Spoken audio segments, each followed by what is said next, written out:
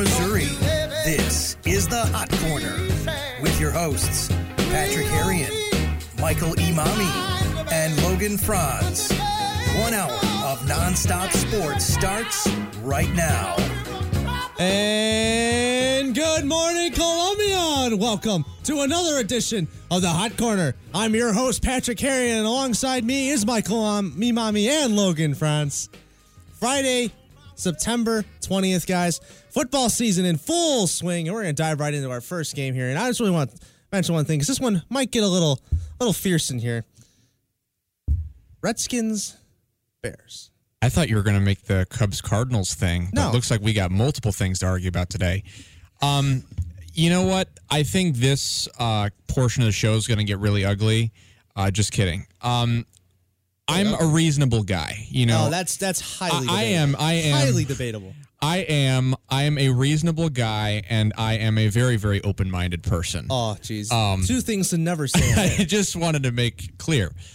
I understand where the Chicago Bears are defensively. I mean, they are elite. They are arguably the best team defensively. I mean, that's how they're winning games. And yeah, I'd say you're the best team defensively when you beat the Denver Broncos, only mustering up 94 yards on offense for the entire game.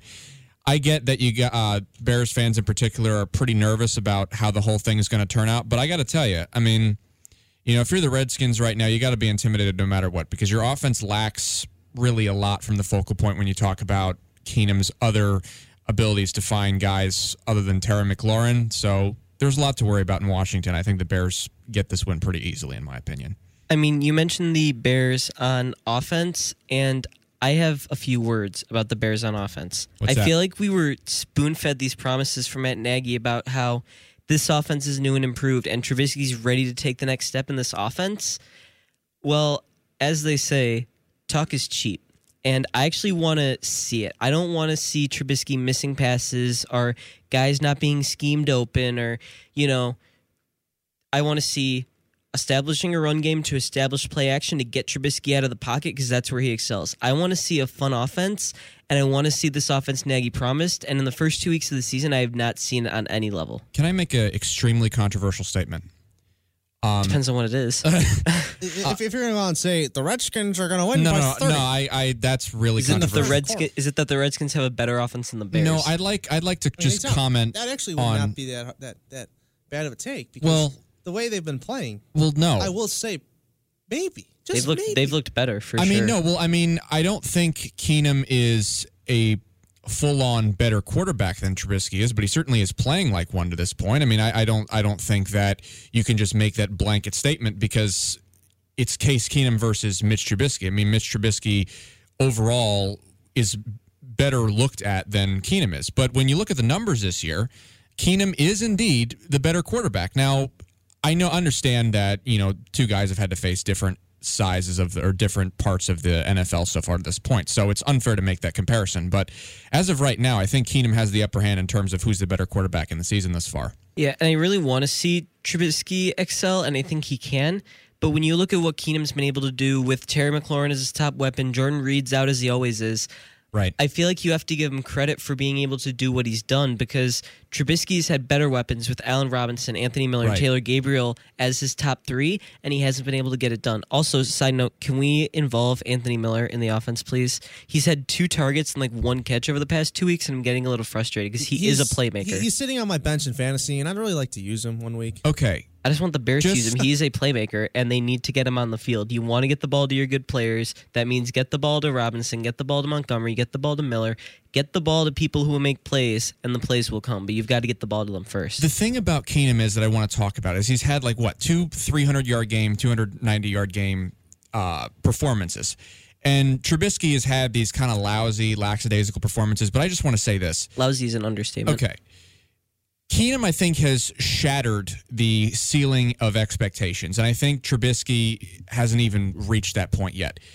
And I think Trubisky is a much more developed, better quarterback than Keenum is. He just hasn't had that opportunity to prove it yet. He hasn't had that chance. And I think he'll get that chance Monday night. And I think he will have a 200 300-yard game in Washington because the defense is not what he's had to face. It's going to be really easy for him to find those targets and to make those plays.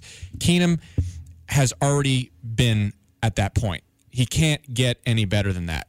And as a matter of fact, I'm predicting that he gets worse from this point. Bad of me to say, but that's my prediction. I think that Trubisky, we've seen his ceiling in the 6-touchdown game against Tampa, but I feel like that boosted his confidence last season and that really made him play better. But I don't want that to be the case every season. I don't want him to need to find something to be confident about. I want him to just be confident in himself. And he hasn't looked as poised as he did last year. He looks skittish. He looks like he's nervous. Teams are forcing him to play from the pocket, and he's making mistakes. And I want to see him look more calm. I want to see him look more poised. I feel coming off of that win last week, when you win in sort of a walk-off fashion, you're going to be ready to play. And no matter in any sport. In baseball, it's seen probably more frequently than anything. Guys will get hot, or an entire team will get hot. I think Trubisky will play great this week on Monday night. He's coming off of a win. He made a huge play, getting them in field goal range. I think he'll come back in this game. He'll play great. I think the Bears will win. It's quite. I hate seeing the one to say it's going to be obvious the Bears are going to win, but I think it'll be very hard for them to lose this one. I don't know. I'm not feeling as confident. I think the Bears will win, but I do think it'll be a close game, and here's why. I think that you can point to the confidence from the win, and that's something that can't be overlooked, but I don't know. I haven't seen enough to make me trust Trubisky completely this season. He's been missing receivers, wide open receivers, deeper intermediate. Like I said, he hasn't looked calm in the pocket. He's looked skittish. I think that the game plan coming in should be to establish the run earlier because that's your strong suit and that's what you want to do anyways. Then work on that, get play action going because you'll get the defense to bite if your run game is playing well, and then that stretches the field for Trubisky. He hasn't had that opportunity because the run game has not been being established early on, and Nagy tried to do that in Denver, but the running backs just weren't playing well enough. I think if the running game can get established early, this could be a great game for the Bears. All right, so before we go to our next game, round the table, scores. If you want to do scores, winners, Bears are favored by 4 points. Right now, it's Vegas odds. I see the Bears winning. I'm not going to give score predictions because I suck at that, and I don't want to make myself sound worse if the Bears do lose. So, Michael, you're next. I think it's going to be like 31-21, 31-17. I mean, I've seen no reason to believe that the Redskins are able to handle defensively what they've had. I mean, all the magic that they've been able to do has been on offense. So, and you've seen kind of a collapse at the end of the game. They're just able to score a touchdown in garbage time. I think that that's going to show up today, or Monday, rather, and I think that it's going to come back to bite them. So I think the Redskins lose this one by 14. For the record, this one's not counting against our actual picks that we're keeping track of for the show, which I can give records on in a second. But I have the Bears winning this game 21-13. I think they cover. Wow. But before we start talking about the remainder of the games we're going to speak, I want to take this time and just say Gardner Minshew is my new favorite quarterback. He's great. It's really hard to not like the guy. I don't know if it's the mustache or the crazy story of how he's supposed to be named Bjoff.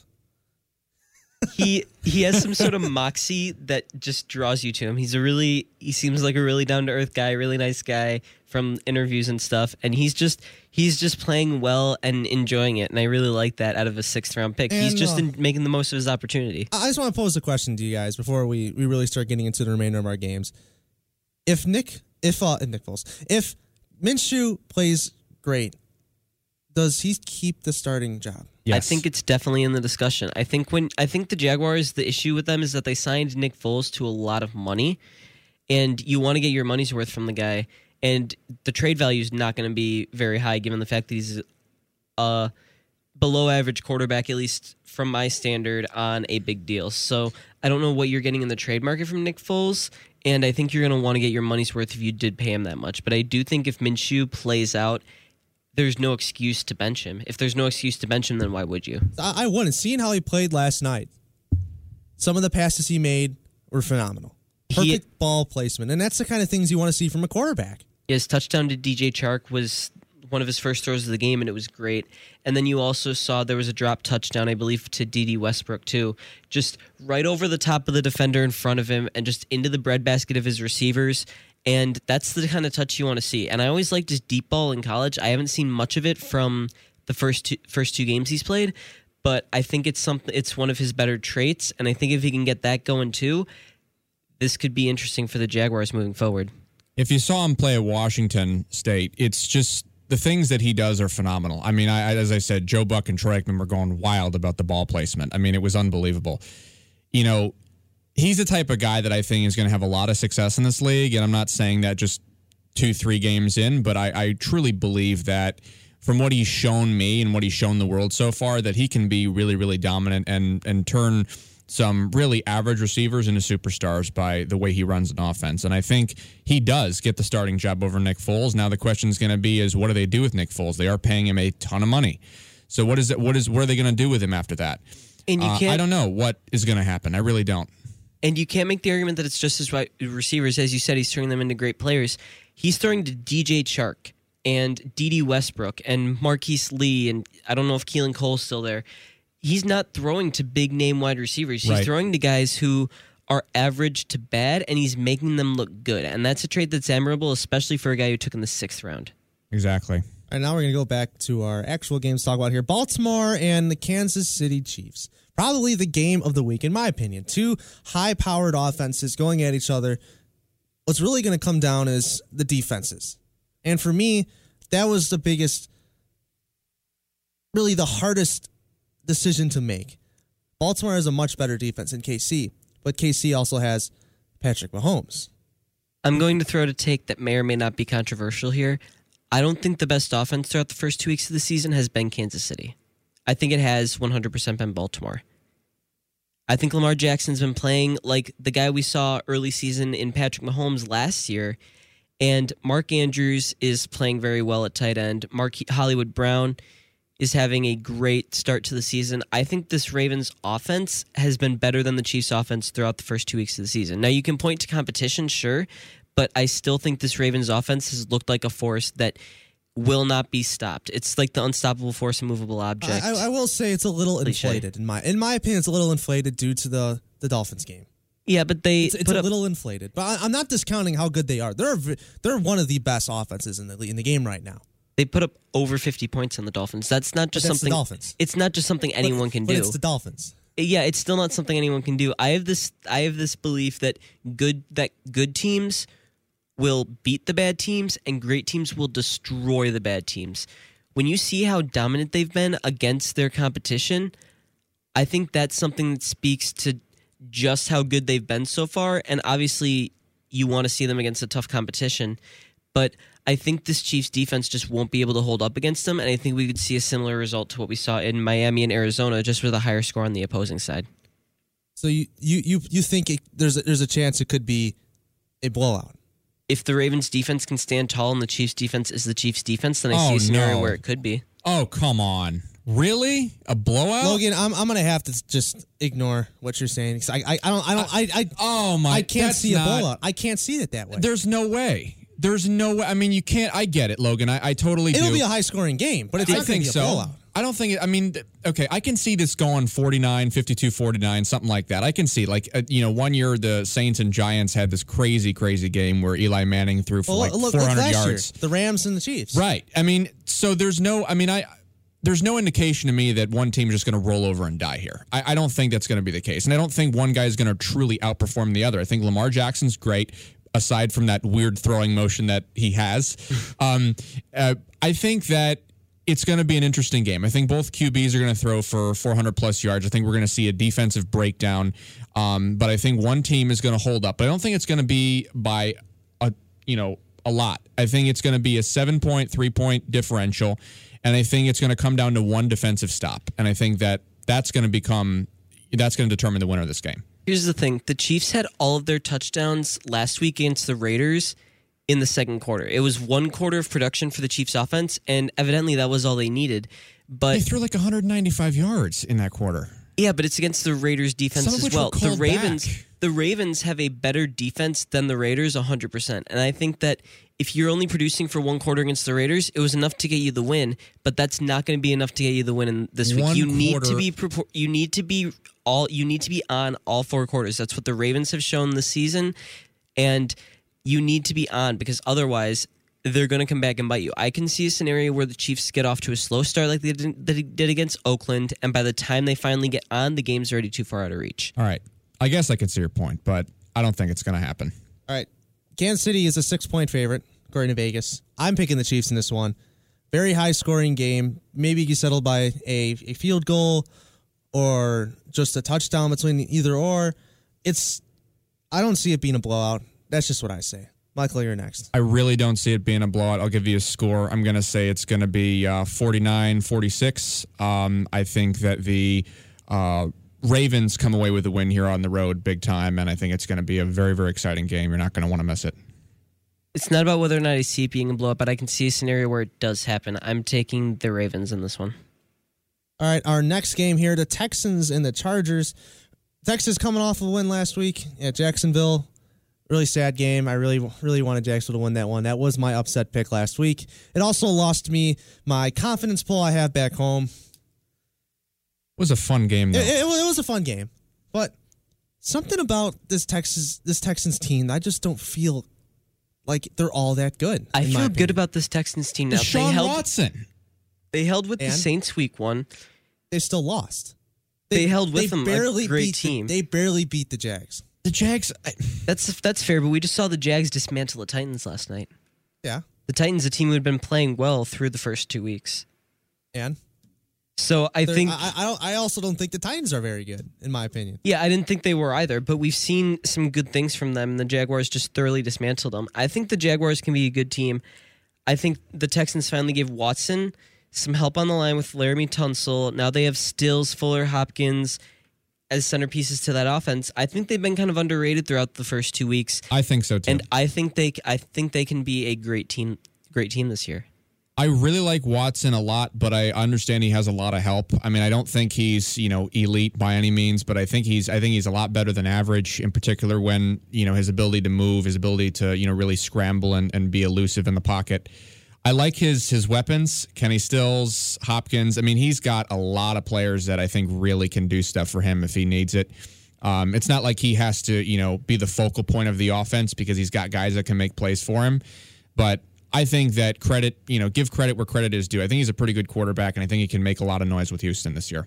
Yeah, I think we've seen a couple teams use this weird strategy of don't build up the offensive line and get a quarterback that's mobile. Seattle's been doing it for years with Russell Wilson, and the Texans seem to kind of have the same philosophy with Deshaun Watson. They're going to let him move around, and the pressure is going to come, and the pocket's going to break down, but they feel confident letting Watson move around and still be able to make plays. I feel like this game's probably right now the most important game of the season for the Chargers.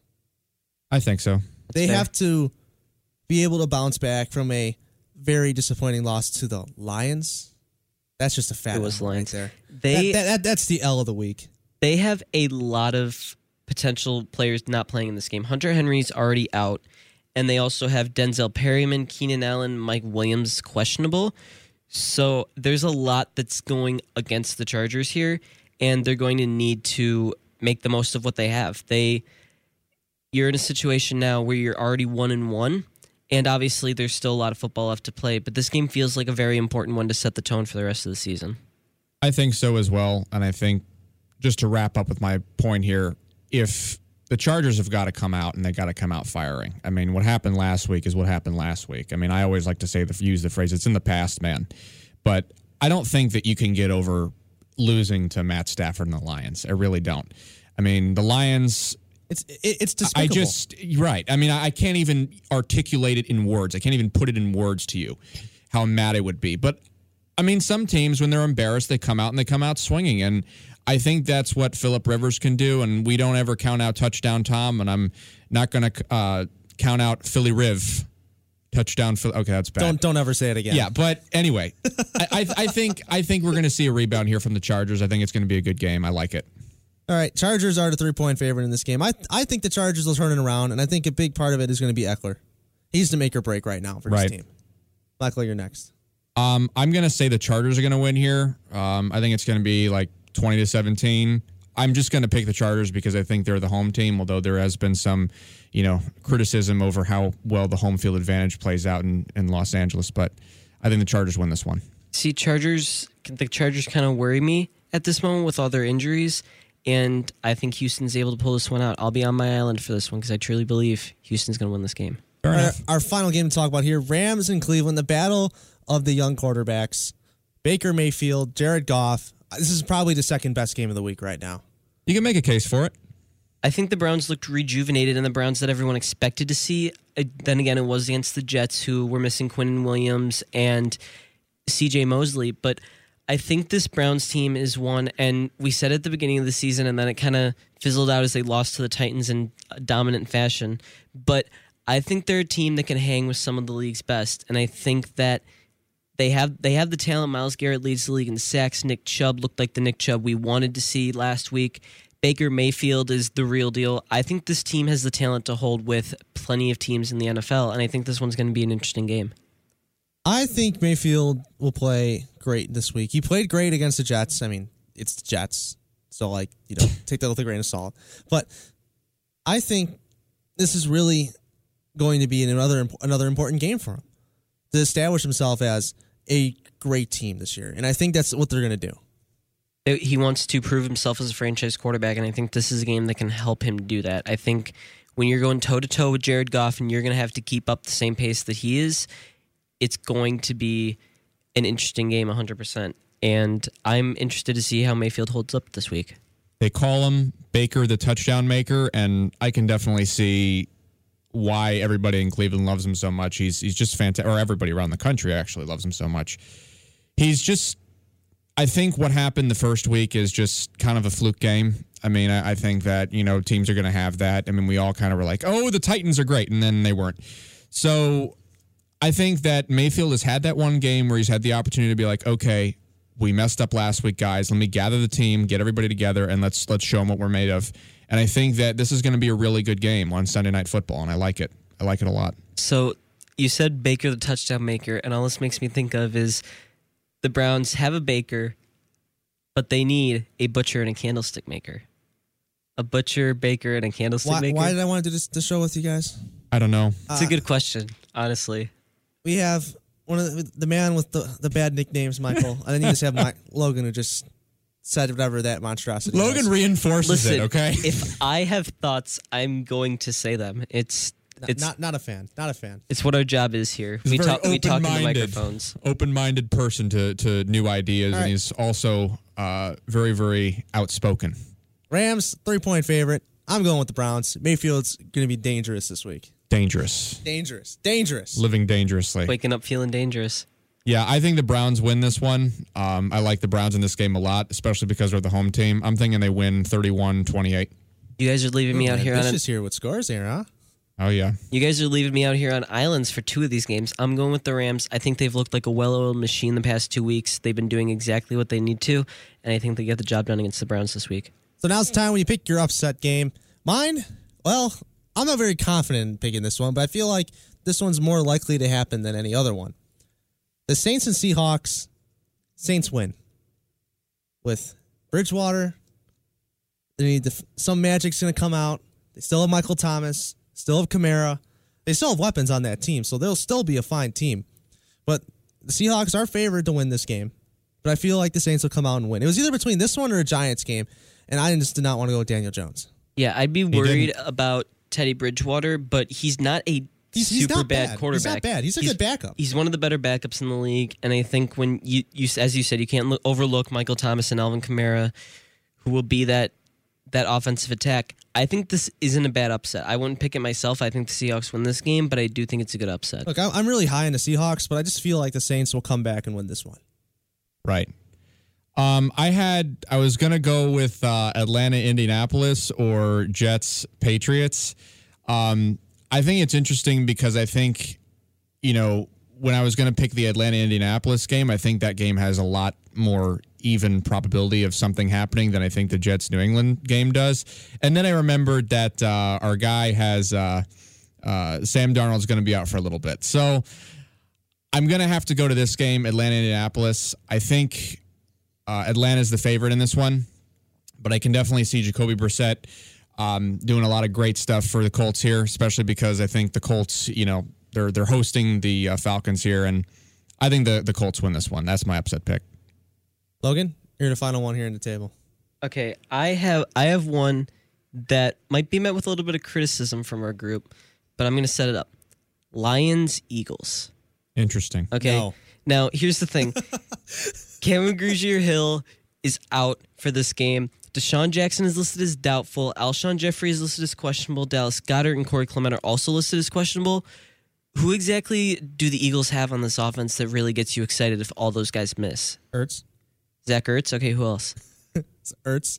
Exactly. You're looking kind of one-dimensional at that point. The Eagles' run game Sproles? with Miles Sanders and Jordan Howard hasn't been getting going as much as they'd like.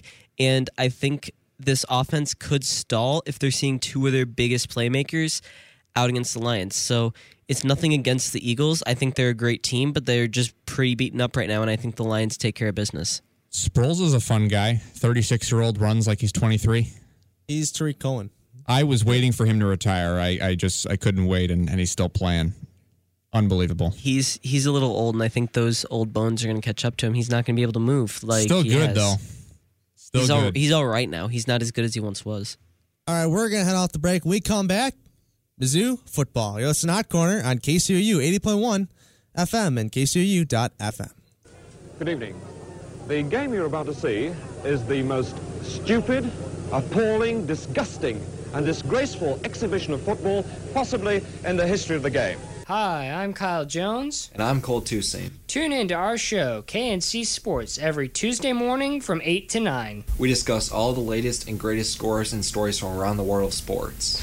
Remember to tune in every Tuesday morning from 8 to 9, only on KCOU 88.1 FM Columbia, or online at kcou.fm. You don't want to miss it. Oh, this is absolutely ridiculous. If you love them enough to sit through their favorite boy band with them, then surely you'll check nhtsa.gov/the right seat to make sure they're correctly buckled in the back seat. Brought to you by the National Highway Traffic Safety Administration and the Ad Council. Missouri Tiger football begins SEC play on KCOU this Saturday as they host the South Carolina Gamecocks. Tiger pregame live presented by El Rancho begins at 2 p.m. and kickoff is set for 3 p.m. right here on KCOU 88.1 FM, KCOU.FM, and streaming on the TuneIn app. KCOU, the student voice of the Missouri Tigers. The first SEC matchup of the year here for the Tigers. I feel good. Optimistic. Cautiously optimistic, as Logan always likes to say.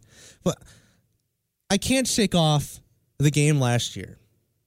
I remember watching that game in my dorm room by myself because I was sick. And in between the delays with the rain and losing on a field goal, I really don't know if I want to be excited for this game or if I'm going to expect Mizzou to do what Mizzou does best and just not play good. I think it's definitely going to be a close one. I think we were talking about how wide open the SEC East was back during the SEMO game a couple weeks ago.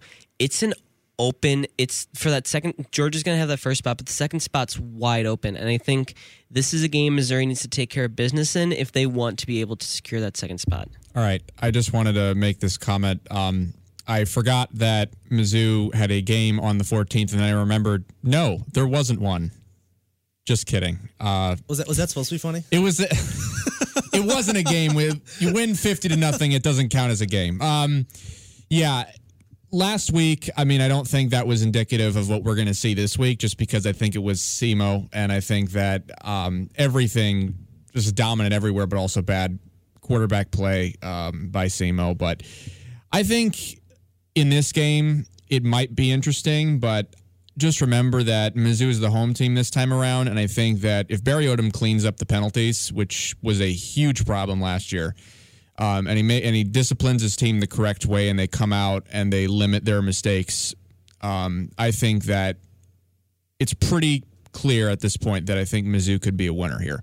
South Carolina has holes. We've seen it. We saw it last week. We saw it the week before. There are issues with this team. And I think Mizzou has to limit their issues, and the team with less mistakes ends up ultimately winning the game to me. Now, there is, in a little similarity here from last year's game, there is a chance of thunderstorms. Right. So remember that. Last year, I checked the both weather. teams struggled with throwing in the rain, or really just playing in the rain, because that just completely changed the entire game, especially with that delay they had. So Odom said he practiced with wet balls this week to really get his team to be able to play with the balls and really adjust themselves so that they're able to, if it does rain, play good. So keep that in mind. Thunderstorms, probably around game time, is about 50%. It's supposed to rain in the morning as well. Keep that in mind. Dress warm because it's probably going to rain a lot. Also, Mizzou also has a strong run game with Larry Roundtree and Tyler Beatty. So I think they'll be able to make it work. We're probably going to see a lot of short passes on both sides and a lot of the run game getting work early. They're going to try and establish a game script, and it's going to be a lot of running and a lot of short passes. I think you're right, Logan. I think you got to establish the ground game here. I mean, I think that there's a wide opening here in terms of, what could happen because, you got great teams, you got good teams, you got bad teams, but when the weather plays a factor, anything can happen. And, I will point out with consistency, because I did say it before, flags were the problem last year. We knew that. And I think everybody in this room knew that. Everybody in this town knew that. There were inexcusable penalties committed. There were some bad calls, but I never like to focus on those because the ones that mattered were the problem. And I think that if Mizzou cleans up their act defensively, I think that offensively, the big thing for me is you got to limit those holding calls. You have to limit those holding calls. You run a screen, no illegal blocks in the back. No holding, no illegal blocks in the back. And on defense, maintain a strong defense that is able to limit the passing game already because of the weather, but is able to limit openings. Don't hold and don't challenge receivers in a way where it could be pass interference. So just play good defense. Simple. Be smart. That's and play all. good defense. Good and disciplined are Well, exactly what be you smart want to and play see. good defense. Well, what is the deal in football? You got to tackle, right? They didn't practice that when they walked in because they thought they had it down. I'm just saying. What worries me about Missouri in this game is what we saw on defense from Wyoming. I think if that comes back, they've looked great the past 2 weeks, but it's also been lesser competition. So I think we could see a scenario where Mizzou's defense reverts back to what we saw week one, where they're having trouble making tackles and they're not getting the stops that they need to, and it could really come back to bite them. I hate writing off games. The State of Wyoming game is a little first game jitters of the year. It's a lousy excuse for not playing good, but it's an excuse. I think it's still something to monitor moving forward. I think if it is, it's something we saw, which means we know it's something they're capable of. I'm just glad we don't have to hear the rooster this week. Now, the Gamecocks were playing pretty well against the Crimson Tide last week. They were only losing by 4 in the end of the first quarter, and then they're losing by 14 in the second quarter, and then everything kind of just...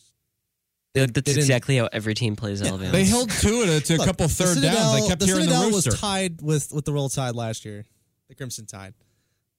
And I really want to take this time. The Citadel, we're your fans. We love you. We really do.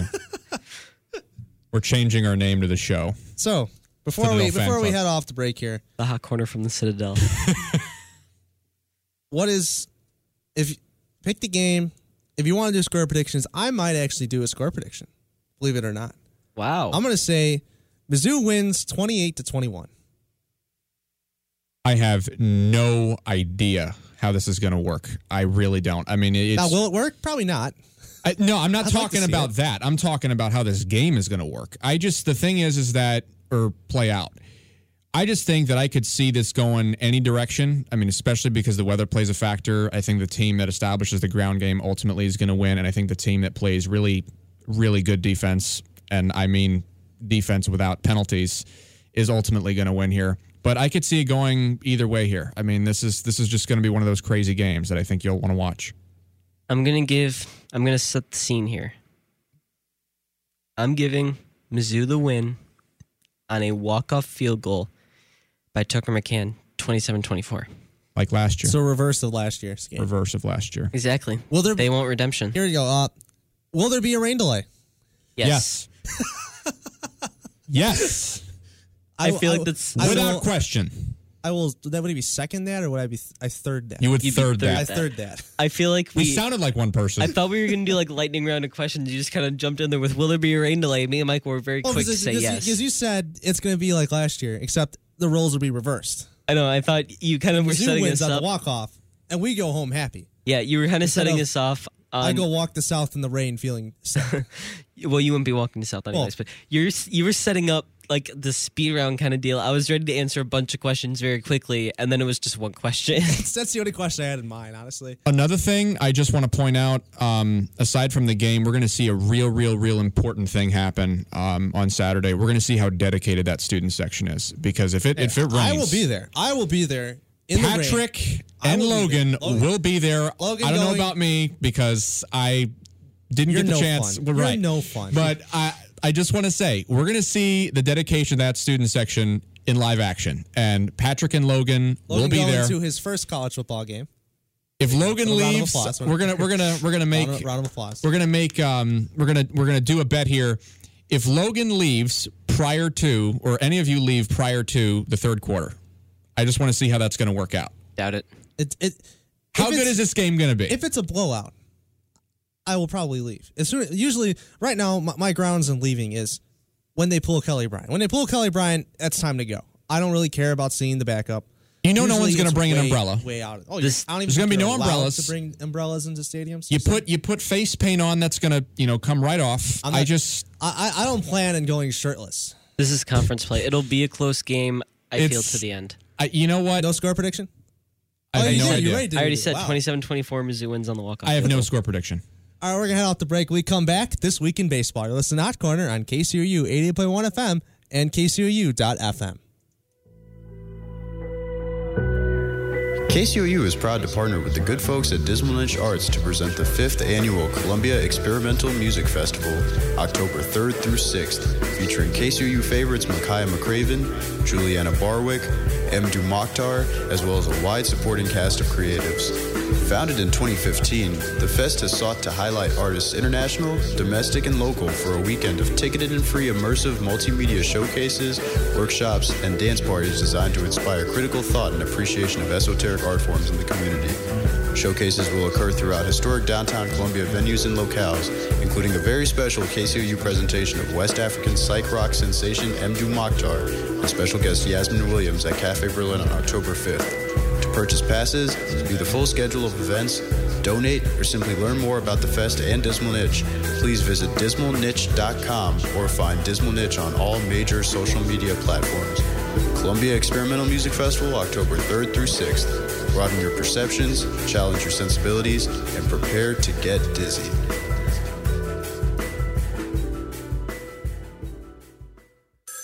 A ranger station. I'd like to report a bear hug. Okay. I put out my campfire and Smokey Bear hugged me. So you drowned the fire, you stirred it, drowned it again, and felt that it was cold? Uh-huh.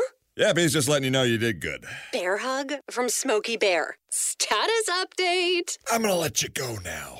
There are many ways to start a fire, but one sure way to put it out. Learn how you can do your part at SmokeyBear.com. Sponsored by the U.S. Forest Service Ad Council and your state forester.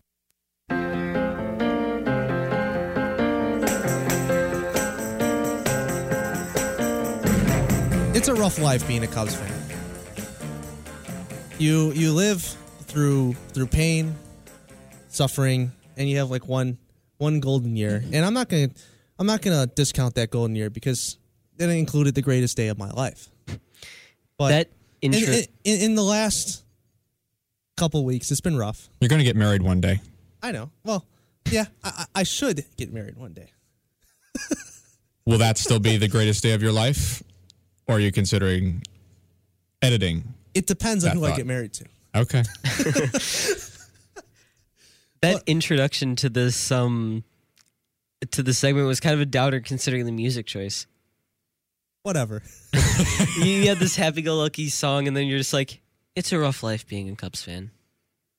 So, going on to what we're supposed to talk about here. National League wild card.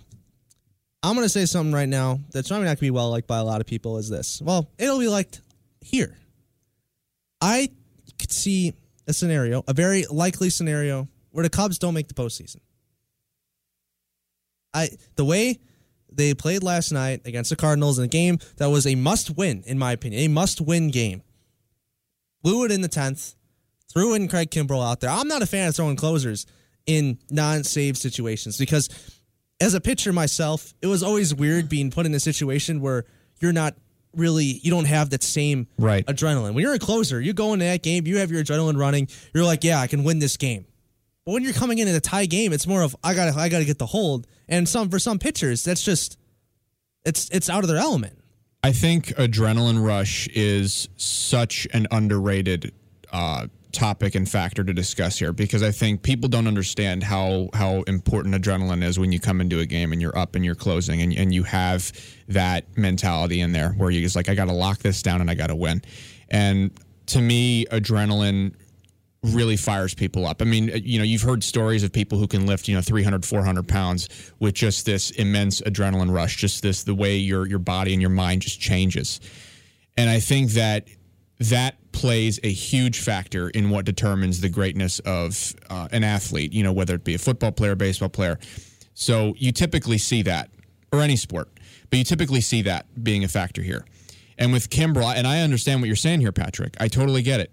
That was the problem. You go in with a tie game and extra innings, you're tired, you're like, I gotta hold down the fort. When you have the upper hand, there ain't nothing like it. Right. There ain't nothing like it. So that, to me, was the problem. And I'm not just speaking as a Cardinal fan here. I'm talking about completely unbiased. I'm just going to make that statement. So, yeah, I could see it. And that team in the offseason is going to have to make some changes because I see the Reds are one or two players away from being a division contender. In my eyes, I can see it. They have the hitting. They have a couple pitchers that are really good. They're one or two guys away from being a threat. You guys, Cardinals don't know what a rebuild is. They just always retool every year and are always in the race no matter what. I'll be fair. I'll admit it. That's just a given. I'll admit it. The Cubs need to adopt what you guys do. They need to start looking at the team and say, who don't we need? Who could we trade to get better? You're going to need some more pitchers. You're going to need to get rid of Schwarber. You might, if you can secure Rendon from the Nationals, you trade Bryant. And that's something that's not going to be well liked back home. No one wants to trade Bryant. I say trade him. You can get a lot for him. Trade him to the Yankees even. The Yankees have a lot of prospects that they didn't use. Pick up some guys that are pretty much ready now on the bench on a team that doesn't need them. And you make that trade. That's going to get backlash, I also think, because Bryant was essentially a factor in the final out where they won the World Series in 2016. So, yeah, and so that's going to hit home. And he's gone. That's going to hit home. Well, yeah, true. But I think Bryant is just like the name on a poster outside that stadium at this point. Like, that to me is going to be, it's going to hurt people's hearts. But as an organization, you have to make that decision. And ultimately, I think going after Rendon is the right one because Rendon is, to me, a more consistent hitter and a better player at this point. The primary focus for the Cubs this offseason is going to have to be the bullpen. There's no way around it.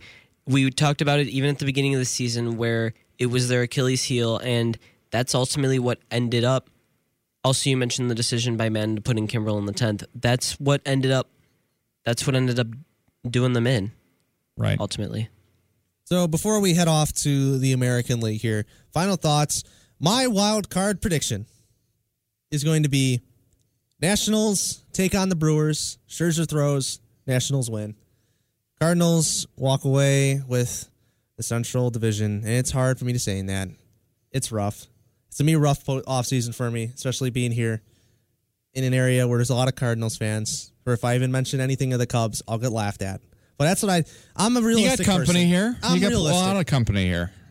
And that's what I see happening. If anything else changes, if the Cubs just magically turn it around, because time is running and they can't catch it. That's true. I mean, I see, I wouldn't count you guys out, but I definitely see a scenario here where Milwaukee takes that spot. Yeah, I see Nets Brewers as well. All right, very quickly here before we give our awards here, the American League wild card almost, I feel, is getting close to being set in stone. You're going to have the A's. They're going to be there. They have a 2-game lead above anyone else in that wild card race. They're going to host in the Coliseum, either the Rays or the Indians. Right. Rays and Indians are currently tied for that second wild card spot. I really want to say the Rays, but the Indians have been playing really well as of late. Yasiel Puig has been a very good hitter in his last 12 at-bats. He's been great. That team, I can see it coming down to game 163. Right. That play-in game for that wild card. I can see that happening. I don't think Cleveland has the chance to win the Central that I think a lot of other people do. No, they've given up on the Central. They're not going to win it. Not everybody thinks that. Unless the Twins just fall off the earth. You hear some stuff. Not everybody thinks that. But, yeah, I agree. I think the Indians are very, very hot right now, and a lot can happen with them at this point. Yeah, here's the thing. Tampa Bay finishes the season with Boston, the Yankees, and Toronto, while Cleveland finishes the season with Philadelphia, the White Sox, and the Nationals. I feel like Cleveland... Those are too hard. Even they have the Nationals. Nationals are a good team. Yeah. And the Phillies are in, I guess, contention for a wild card spot still, but I don't see it. They're 3 games back. I wouldn't underestimate Philadelphia. I don't know. I wouldn't either. Sox, I just think that should be an easy game. I think it's easier than what the Rays have coming up. The Yankees are going to start benching guys, in my opinion. They're not going to be playing a lot of their starters because they already won the division. I can see them being fine playing with playing the other division winner, or being the guy that plays the wild card team. Right. Toronto is a pushover team. They're bad. Mm-hmm. And what was the last one he said? It was just Boston, New York, Toronto. Boston, I don't know how I feel about Boston. I think they're not that great of a team this year. Right. I can see the Rays winning at least 2/3 of those games. While on the other hand, Nationals still haven't secured that spot. Phillies are fighting for their lives. The White Sox are just bad. So if I really want to put money on this, I say the Rays get that second spot. All right. Anyone else disagree? It's going to be really tough. I think as well it could come down to the very last game, but I think the Rays do ultimately get it. All right, as you know, we end this week in baseball with an award ceremony, giving awards to the batter of the week, pitcher of the week, and the team of the week. I'll go first. Batter of the week, Trey Mancini of the Baltimore Orioles, the only light spot in a world of darkness in Baltimore. 14 RBIs, 4 homers, 355 average. He's been great all year long for the Orioles. He wins the batter of the week. I also chose Trey Mancini as my batter of the week. So, Michael, you're up.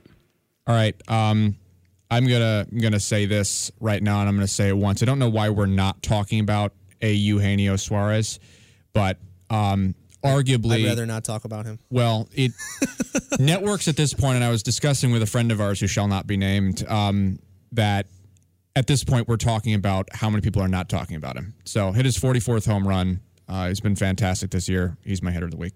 Pitcher of the week. I'm a firm believer in giving credit where credit is due. Adam Wainwright of the Cardinals has been phenomenal the last week, going 2-0, 13 Ks, and allowing an outstanding 0 runs over 13 innings. He is my pitcher of the week. He deserves it. I give credit where credit is due. It hurts, but he's been phenomenal. I ended up choosing Garrett Cole again this week. He had a 1.13 ERA this past week, 16 innings pitched, only 2 earned runs and 21 Ks. So Garrett Cole is my pitcher of the week.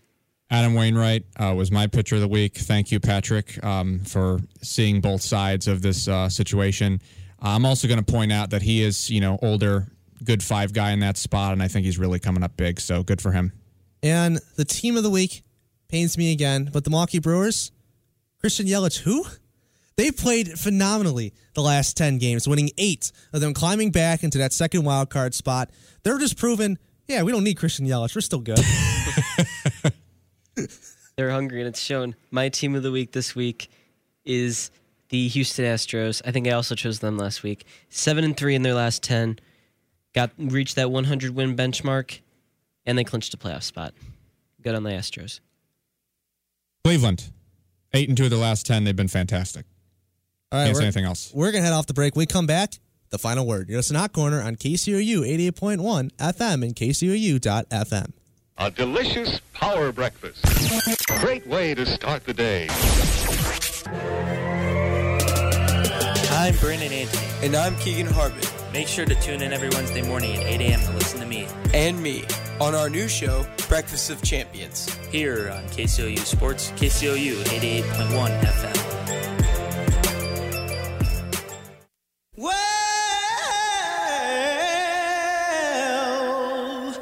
you know you make me wanna kick my heels.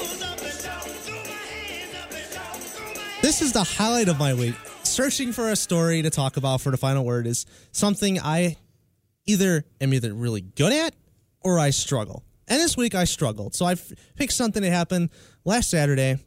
I'm going to go first here. So here it comes. Now, there have been some bad plays in the history of football. The infamous butt fumble of the Jets, and my personal favorite, the fake punt by the Colts. One of the worst plays of all time. But this week, we're heading into the world of college football, a world of anarchy and pain, where there are no rules, and whatever you think about will happen, happens. This week's destination, Mobile, Alabama. The game, University of South Alabama against Memphis. Let me set the scene. It's the fourth quarter. Memphis is up 40-0. Kawan Baker just scores USA's first touchdown of the game, making it 40-6. The Jaguars line up for the extra point. Punter Jack Brooks gets ready to hold the ball. The snap comes. He fumbles it. Kicker Frankie Onate does not know how to react and stops running to kick. Brooks tries to set it again, but it's too late. Onate has already given up and assumes blocking position. In a last-ditch effort, Brooks tries to hand the ball to Onate. The problem is he's not paying attention, and the ball goes to the ground. Jacoby Francis of Memphis picks it up and goes all the way to score 2 points. This is the worst extra point attempt in the history of football. I think that's a fair point. I think How that's many fair. things can go wrong? Murphy's Law. There was no better scene than just seeing the kicker just assume he turns and gets ready to block, and poor Brooks. I feel so bad. He for really him. did. He stood in He stood in the same place. He never moved. He just assumed, like you said, assumed blocking position and just stood there. He didn't try to block anyone. He just assumed the blockers would come to him. It was very weird to look at. He just turns and starts to get into position, but he didn't really move at all. And he's trying. He wants to set the kick, but it doesn't happen. For the 5 people that did witness that showed up to that game, I can just say you saw something very significant. All right, Michael, you're up. Hero of the week. Logan's going to love this because it's just great. I wasn't told about this. So I just want to say my hero of the week is Eddie Pinheiro, Eddie Money, R.I.P. to the singer Eddie Money. But just incredible. His story is incredible, and I'm sure at this point you've heard of it, but his quote was great. He says, "If you don't believe in God, you better start believing he's real." Such humility from a guy that just walked off the Bears after a struggling performance by Trubisky, but was able to nail that field goal, and specifically after last year, what Bears fans have been through. Coming up big was huge for him, and I just love how humble he is and how his journey into the NFL was so incredible and how he's really secured a roster spot at this point, and he's a big fan in Chicago right now. I believe in miracles, and that was a great redemption arc for Chicago. That was. It was a great moment. It was. Moving on, my feel-good story for this week involves the NFL. I'm not going into some minor league or high school sports. I'm going into the majors. Zach Trinner is the long snapper for the Tampa Bay Buccaneers, and he had a touchdown-saving tackle on Panthers return man Ray McLeod last week. And he had a very long NFL career path. We'll start with that. He played at D2 Assumption College as a defensive end, long snapping, only in 2014. Then he was on 13 teams throughout the next 4 years. He was on New England in 2015 for training camp or tryouts, workouts, Jets, Jacksonville, and the Texans in 2016, the Jets again, and the Packers in 2017. Then in 2018, he went to the Packers again, the Texans, the Jaguars, the Browns, the Panthers, the Packers again, then the Lions, and then finally the Bucks. And he ended up on the Bucks in 2019, and he's finally the starter there. 8 trials. This was from Yahoo Sports, an exact quote. 8 trials, 6 months, no contract for an active roster. So he kept practicing. He would practice 4 days a week, 40 to 60 snaps a day. He was recruiting high school and college long snappers, and he would tutor them and mentor them just so that they would catch the snaps. He quit his job as an investment consultant at Fidelity to focus on being a long snapper. The quote from him in the Yahoo Sports article I read was, "Burn the boats. There's no going back." So he's been trying and trying. He's been finding it to snapping 160 to 240 times a week just to get where he is. And now he's finally there. So they say practice makes perfect, kids. Well, guess what? Zach Trinner is living proof of that. You love to see it. Love to see it. You really love do. to see it. And that is the end of another episode of the Hot Corner. Make sure to follow us on our social media page at Hot Corner Sports. You can follow yours truly at Patrick Harrion, Michael Imami at Imami Michael, and Logan at The Logan Franz. Also, make sure to check us out on Spotify, Stitcher, and other podcast services under the name The Hot Corner.